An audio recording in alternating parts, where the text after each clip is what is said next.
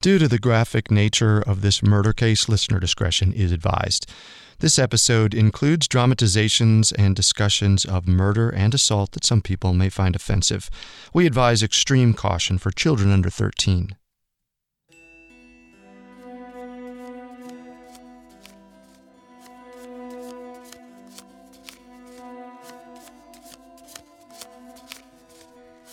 Now, as you shuffle the deck, feel your energy flow into the cards.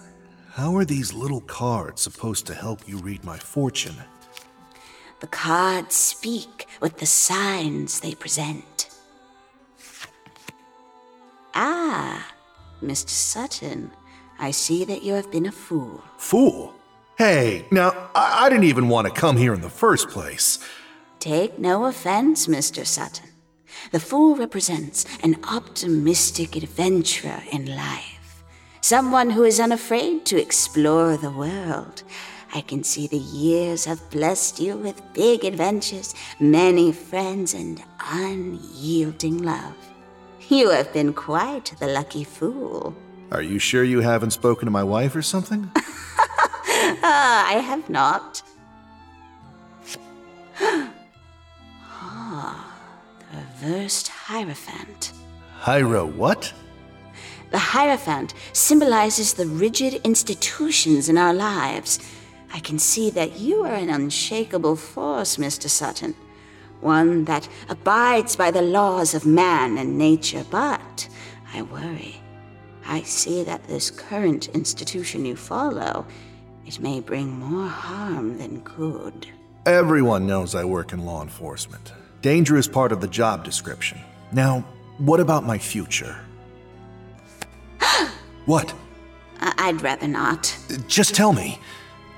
Death. The death card is not always a bad omen. Sometimes it is simply metaphorical, that there will be a great transformation in your life. But your fortune, taken as a whole, I see death in your future, Mr. Sutton.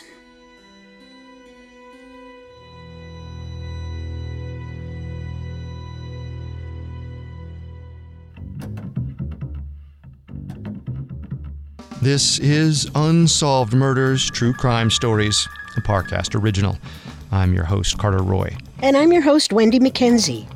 Every Tuesday, we dive into the world of a real unsolved murder and try to solve the case. You can find episodes of Unsolved Murders and all other Parcast originals for free on Spotify or wherever you listen to podcasts. To stream Unsolved Murders for free on Spotify, just open the app and type Unsolved Murders in the search bar. This is our final episode on the 1930 murders of federal Prohibition agents Dale Francis Kearney and Zacchaeus Raymond Sutton. Last week, we covered the brutal murder of Dale Kearney and the disappearance of Ray Sutton. This week, we'll dive deeper into their investigations and the theories connecting their unsolved murders. We have all that and more coming up. Stay with us. Hear that? It's the sound of someone whacking the ground with a rake. Specifically, they're beating around the bush, which we've done enough of in this ad too, so let's get right to it. The new Moneymaker scratch-off from the Ohio Lottery doesn't beat around the bush. Money Maker. Play the game and you could win money, up to $2 million. With more than $88 million in prizes, ranging from $50 to $500, Moneymaker cuts right to the cash. Lottery players are subject to Ohio laws and commission regulations. Play responsibly.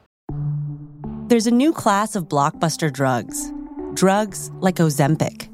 They're changing bodies. And all of a sudden, just the weight starts falling off. Fortunes. It just got too expensive. They're just bank breakers. And industries. There was a lot of excitement. There was a lot of skepticism. The impact of these drugs, from business to health, is just beginning. From the Journal, $1 Trillion Shot. Find it in the Journal feed wherever you get your podcasts. It feels like we're all being told to go on this diet, take that supplement. Ozempic will give you depression, but you know what'll cure that? Weed. Or you could try to balance your hormones. At Science Versus, we're like... What the is going on? Forget the crap online and listen to Science Versus. Just the facts. Oh, and a bunch of stupid jokes. What is a ghost's favorite fruit? Blueberries. That's Science vs. New season out on Spotify soon.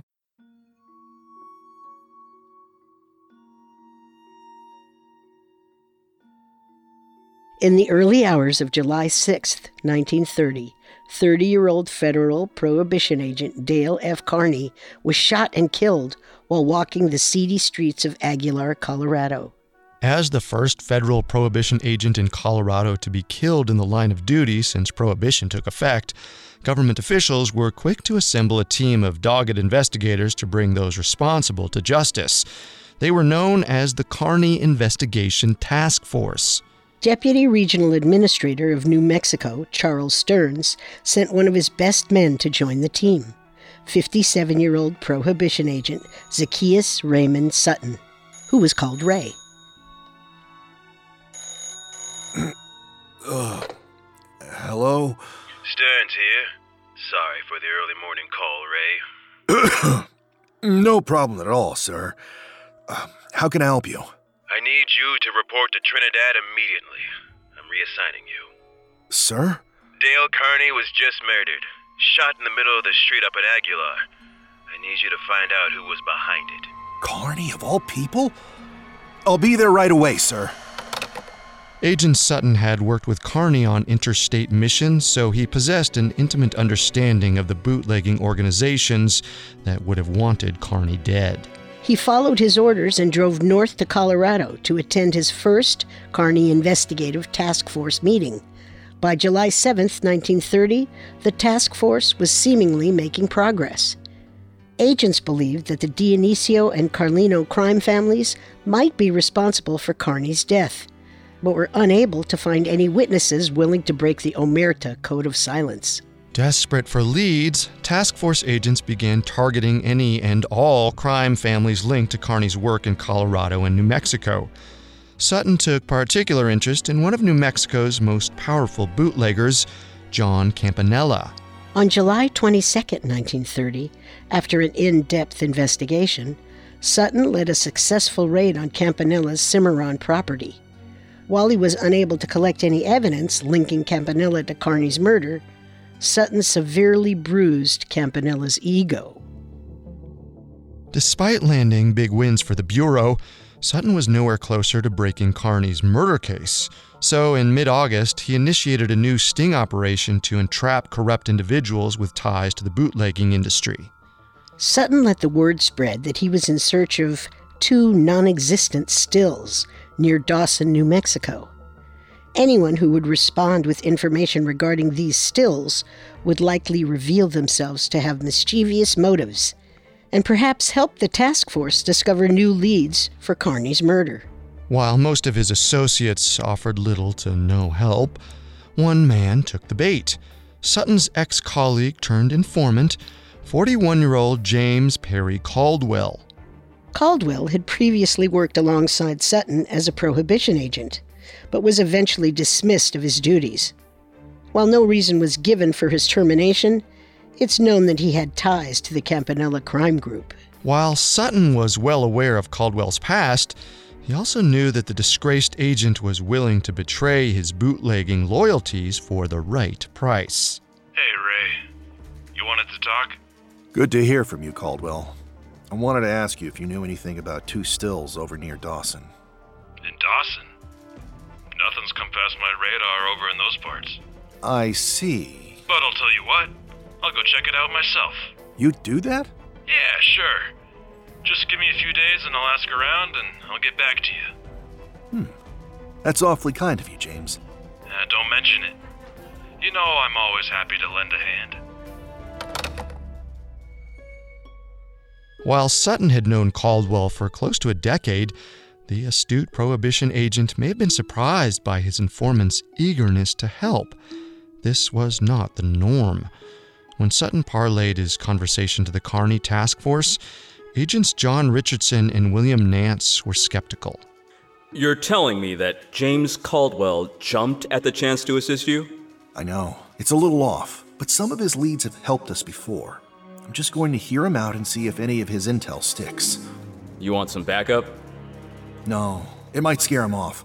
The whole point is to get him to talk himself into the ground. At least until I can catch him in a lie big enough for a warrant. I don't know, Ray. What if he's still the same snake he was when he was working for the Bureau? If he's still got ties to Campanella, this sting operation might poke you instead. I appreciate your concerns, but I can handle Caldwell just fine. If I can break him, I know we can break Campanella, and then hopefully find the real killers behind Kearney's death.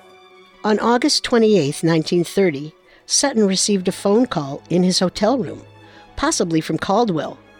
They had agreed to meet that day. Witness reports later placed Sutton on the shoulder off of Dawson Road, apparently waiting for someone. Before heading off, Sutton ate lunch with his friend Joe Gilstrip, who also advised Sutton to be wary. Ray.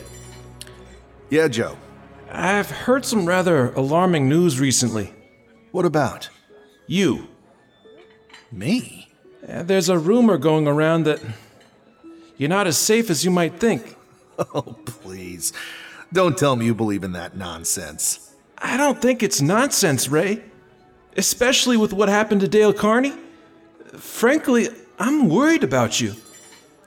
Some of these bootlegging families, well, they'll do just about anything to keep their booze flowing. If anyone ever gets me, it's not going to be some no-good bootlegger. Trust me, I'll be fine. Just like Dale Kearney, Raymond Sutton took no heed of baseless threats. After lunch, Sutton potentially drove to meet Caldwell off the shoulder of Dawson Road. Although no one ever saw the two men meet, local undersheriff George Fletcher later told officials that he saw Sutton waiting on the shoulder of the road, standing outside of his car. Assuming his friend was working on a new lead, Fletcher drove on. To this day, he remains the last law enforcement officer to have seen Sutton alive. Next, we'll dive into the Sutton investigation. Hi, listeners. Here's a show I think you'll enjoy. When it comes to love, every story is unique. Some play out like fairy tales, seemingly meant to be. Others defy the odds to achieve happily ever after. In Our Love Story, the new Spotify original from Parcast, you'll discover the many pathways to love as told by the actual couples who found them.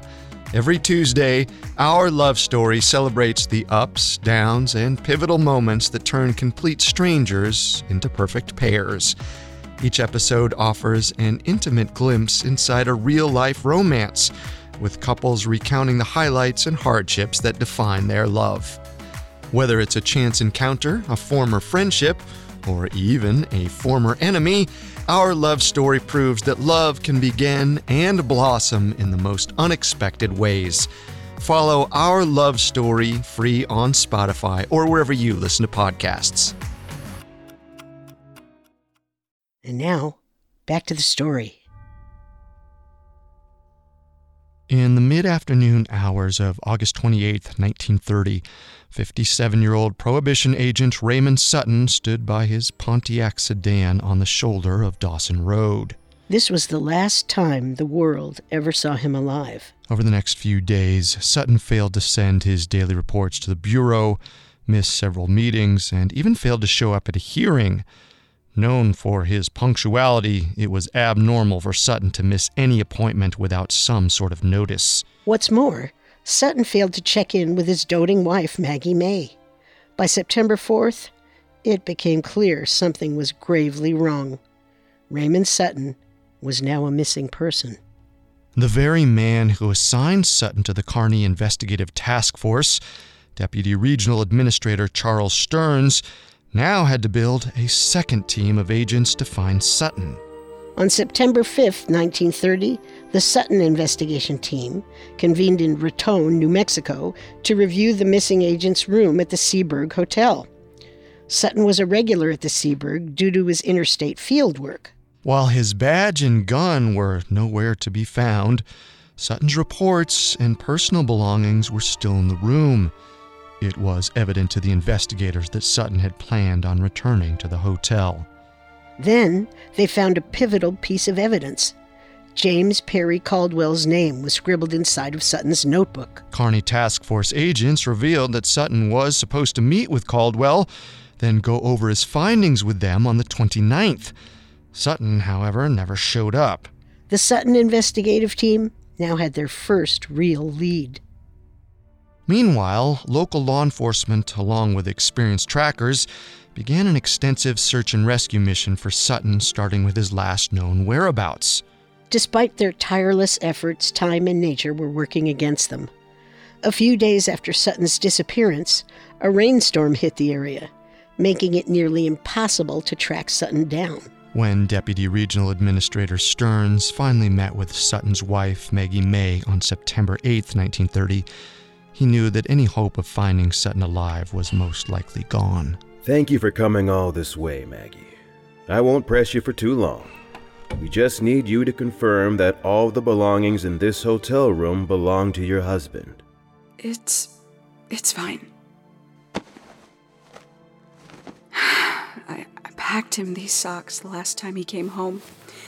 He always wears mismatched socks, you see, but what's mismatched socks compared to solving a murder case? Ray is definitely committed to his profession. Ain't no denying that. As far as I can tell, these are all of Raymond's clothes. Thanks, Maggie. I have to ask, did Ray mention anything to you the last time you saw him? We didn't really have time to chit-chat. He stopped by for a clean set of clothes, and then he was off again. I see. Maggie, I want you to know that we are putting our best men in charge of finding your husband, and I will do everything in my power to bring Ray back to you. I'll bring him back. And if I had known that it would lead to all of this, I wouldn't have assigned him to the task force. Raymond always said you were an honest man, Charles. I need to know. Do you think he's still alive? I don't. I'm sorry, Maggie. No. Thank you for the truth.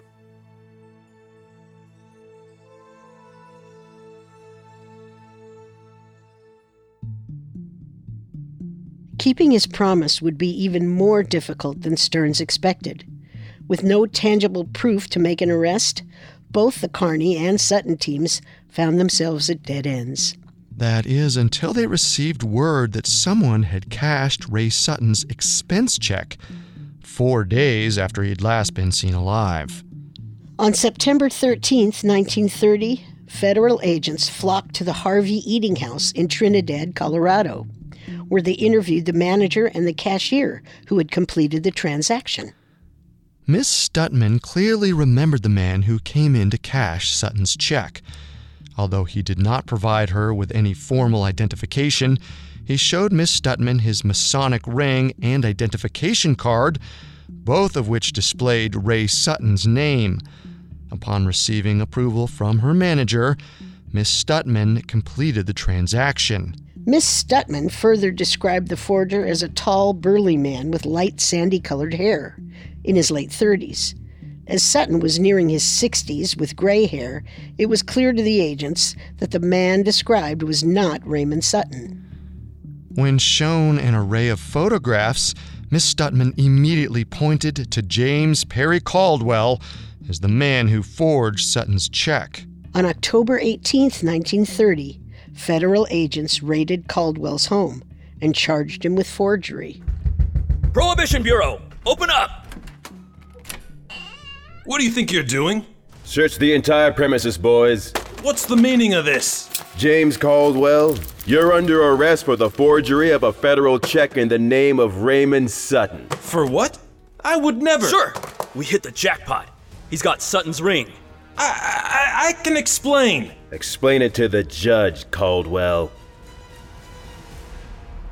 Things were starting to look up for the Sutton investigation team.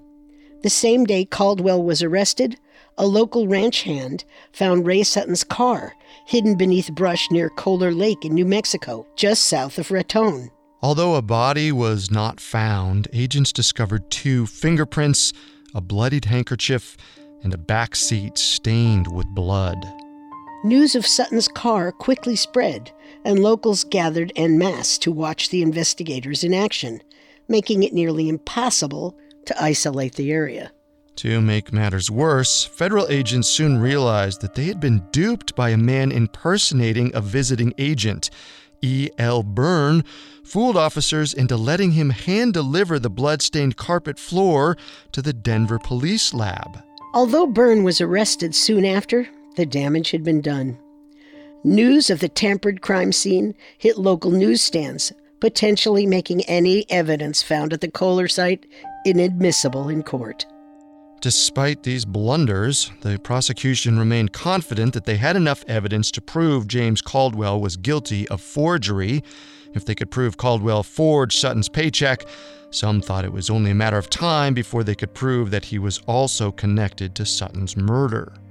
The case was called to order in court on January 15, 1931, and the prosecution would soon present powerful opening remarks. Not only did they have witnesses who corroborated that Caldwell had forged Ray Sutton's check, they also had handwriting experts confirm that Caldwell had signed Sutton's name. It should have been a slam-dunk case. The prosecution was not prepared to hear Miss Stutman's testimony. Do you solemnly swear that you will tell the truth, the whole truth, and nothing more, so help you God? I do. Thank you, Miss Stutman. Could you please tell us a little about what you do for a living? Sure. I work over at the Harvey Eating House in Trinidad. I'm a cashier.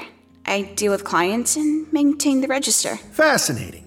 Do you recall cashing a check for a man named Raymond Sutton on September 1st, 1930? Yes, sir, I do. Most of our clients are regulars, so when a new person comes into town, I take extra measures before I cash a check. That's mighty responsible of you, Miss Stutman. Do you recall the measures you used for this certain transaction? The man, he didn't have a photo ID, so he showed me his Masonic identification card and his ring. It had his name engraved in it. I showed my manager, and he said that it was enough to complete the transaction. I see you took all of the cautionary steps, Miss Stutman. But the problem is, Raymond Sutton had gone missing several days earlier, so it couldn't have been him. Whoever presented you with his Masonic ring stole it from a Prohibition agent now presumed to be dead. Miss Stutman, can you tell us all who you cashed the check for? If you're nervous, you could just point him out. I don't see him here. I'm sorry. Miss Stutman, based on federal reports, you were confident that the defendant, James Perry Caldwell, the man sitting right over there, cashed Ray Sutton's paycheck. I was mistaken. What's your game, Stutman? Why are you flipping your story? I don't know. I just know it's not that man. It's not James Caldwell. Order! Order in the court! Prosecutor, what's going on? She's your witness. I don't know, Your Honor. In the 4 months since Sutton's disappearance, it's possible that the memory of the witnesses had faded, and the defense team seemingly took advantage of that uncertainty during their cross-examinations, planting the seed of doubt. To rub salt into the wound, Caldwell's wife, Jessie, testified under oath that her husband could not have been the culprit to forge Sutton's check, as he had spent the entire Labor Day weekend at home with the family. On January 19, 1931, James Perry Caldwell was acquitted of the forgery charge. While the Sutton investigation was falling apart, the Kearney task force fared no better. In the months following Kearney's murder, Kearney task force agents were able to interview Giacomo, known by the alias of Jack Dionisio, in mid-September 1930. He was believed to have been a Dionisio family member with connections to Dale Kearney's ill-fated July 4th dinner. Prohibition agents began an intensive and allegedly brutal interrogation of Jack Dionisio. Instead of giving a confession, Dionisio filed a complaint against 2 federal agents for unethical and unlawful interrogation tactics upon being released. Based on Jack Dionisio's allegations and the degree of his physical wounds, the Dionisio lead apparently came to an abrupt end. it's unlikely that the Bureau was willing to risk their already less than stellar reputation on the Dionisio family anymore. By 1931, the Prohibition Bureau was at their wits' end. With the Dionisio lead largely done and Caldwell acquitted, federal agents returned to their methods of pursuing any and all leads. But while the Bureau was struggling to solve the murder cases, the Colorado Carlino brothers were facing problems of their own. After law enforcement raided a regional mob conference, Pete and Sam Carlino struggled to maintain their footing over the other crime families. Rival factions were determined to overthrow them. For months, the crime families battled between themselves, but by the fall of 1931, the war was over.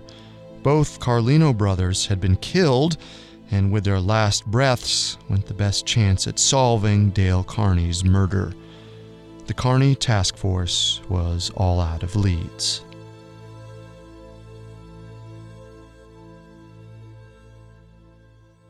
Next, we'll cover the confessions regarding Ray Sutton's murder that came a little too late. Now, back to the story.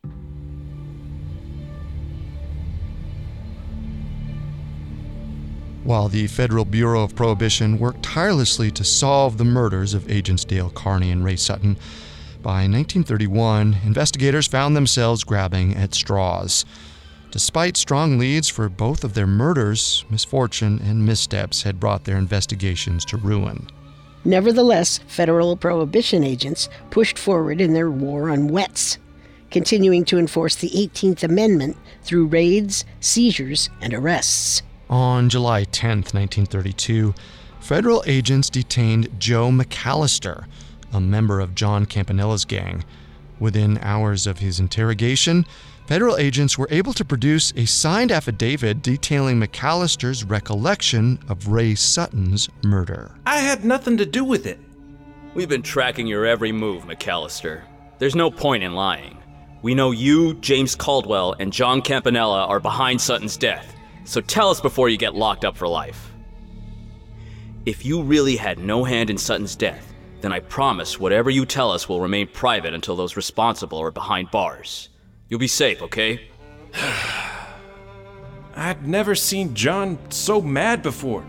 After Sutton raided his compound, he couldn't stop thinking of ways to take him out. I'm sure John had run-ins with Prohibition agents before. Why'd he take it so personally? Why? Because he never should have been arrested in the first place. John had been paying Sutton hush money through Caldwell. That's ridiculous. Sutton would never take bribes. Whether he did or not, it didn't matter. Campanella wanted blood. Again, I took no part in his murder, but John and Caldwell, they came over to my house one day and they hatched the plan to take Sutton out. What was the plan? Caldwell was supposed to play nice with Sutton. You know, be helpful and friendly enough so that Sutton would meet him alone. And then, they would make him suffer. They killed him? Yeah. What did they do with his body? John's always talked about how they buried it somewhere it could never be found. Is there anything else you remember? Caldwell took the initial heat for Sutton's death, so John, he fixed the jury for Caldwell's trial. Jesus. While McAllister's confession brought great insight into the disappearance and murder of Ray Sutton, they were just the words of one man. To make matters worse, in 1933, newly elected President Franklin Roosevelt repealed the 18th Amendment.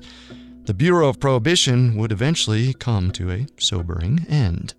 Sutton's investigation appears to have been transferred to the Bureau of Internal Revenue Service.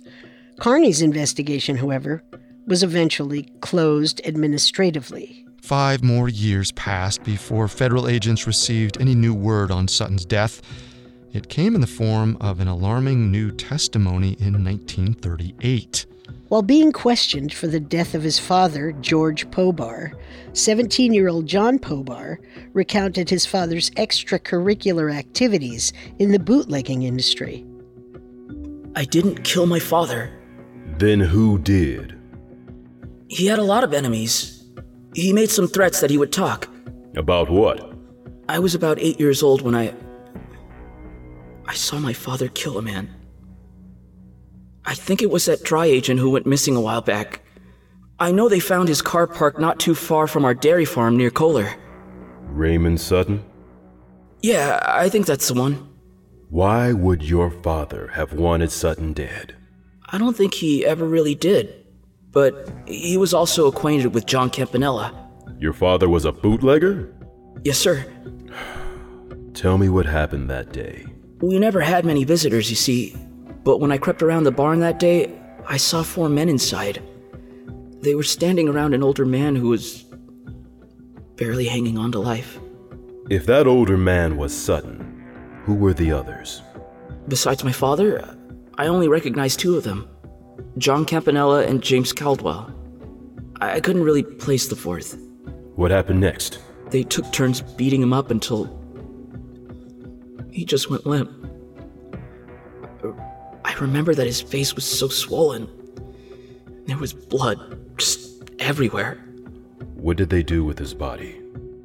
They put him in the back seat of a car, and they drove off. I couldn't really see everything, but I remember hearing that pop. I'll always remember it.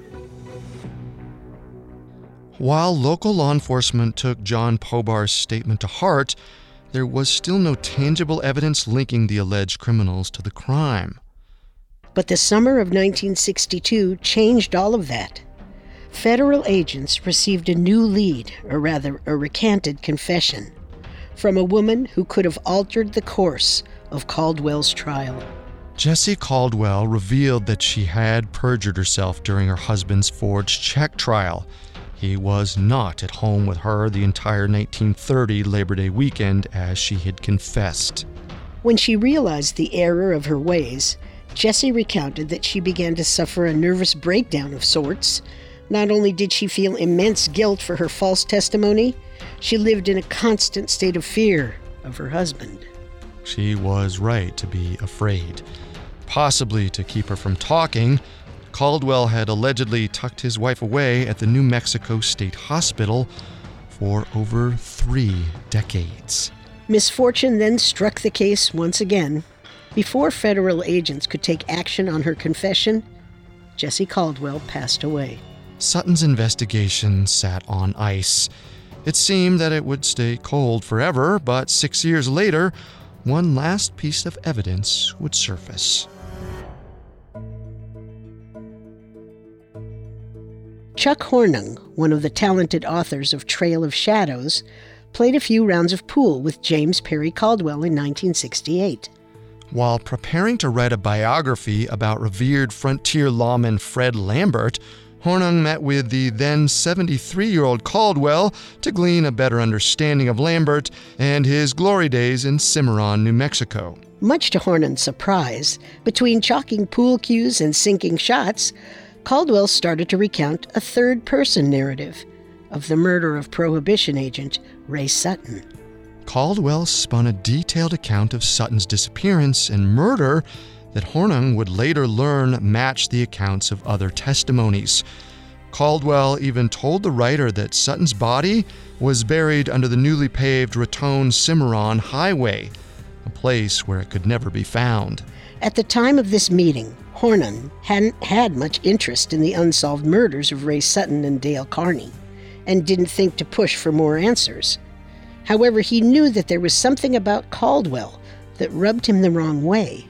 He writes in Trail of Shadows, "I looked into the old man's steel-gray eyes and saw death. I believe Perry Caldwell was an obdurate criminal."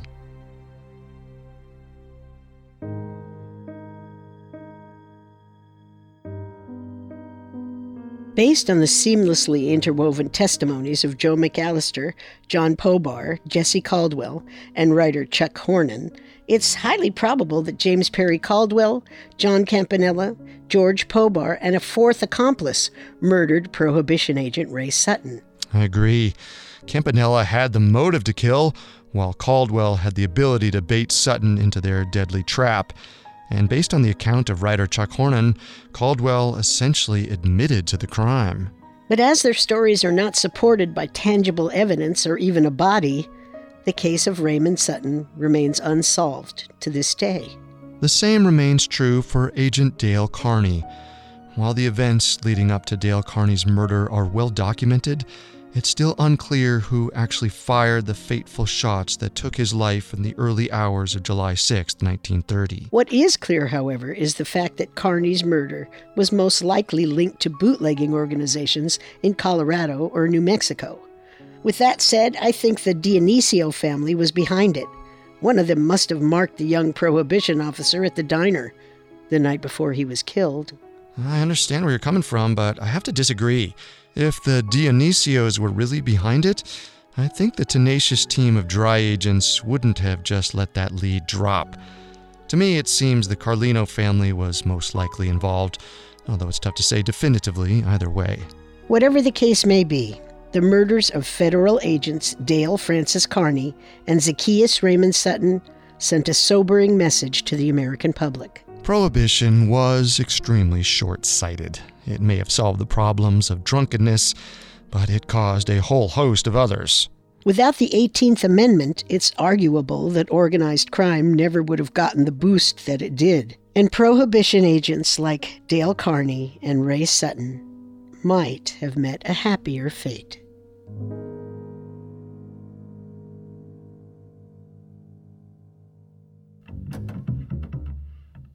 Thanks again for tuning in to Unsolved Murders. We'll be back next Tuesday with a new episode. For more information on Agents Kearney and Sutton, amongst the many sources we used, we found Chuck Hornung and B. Lee Charlton's Trail of Shadows extremely helpful to our research. You can find all episodes of Unsolved Murders and all other Parcast originals for free on Spotify. Well, not only does Spotify already have all of your favorite music, but now Spotify is making it easy for you to enjoy all of your favorite Parcast originals, like Unsolved Murders, for free from your phone, desktop, or smart speaker. To stream Unsolved Murders on Spotify, just open the app and type Unsolved Murders in the search bar. We'll see you next time. Yeah, if we live till next time. Unsolved Murders True Crime Stories was created by Max Cutler and is a Parcast Studios original. Executive producers include Max and Ron Cutler. Sound design by Kenny Hobbs with production assistance by Ron Shapiro, Carly Madden, and Isabella Way. This episode of Unsolved Murders was written by Jane O, with writing assistance by Abigail Cannon. The amazing cast of voice actors includes Tom Bauer, Bill Butts, Tiana Camacho, Joe Hernandez, and Harris Markson. It stars Wendy McKenzie and Carter Roy.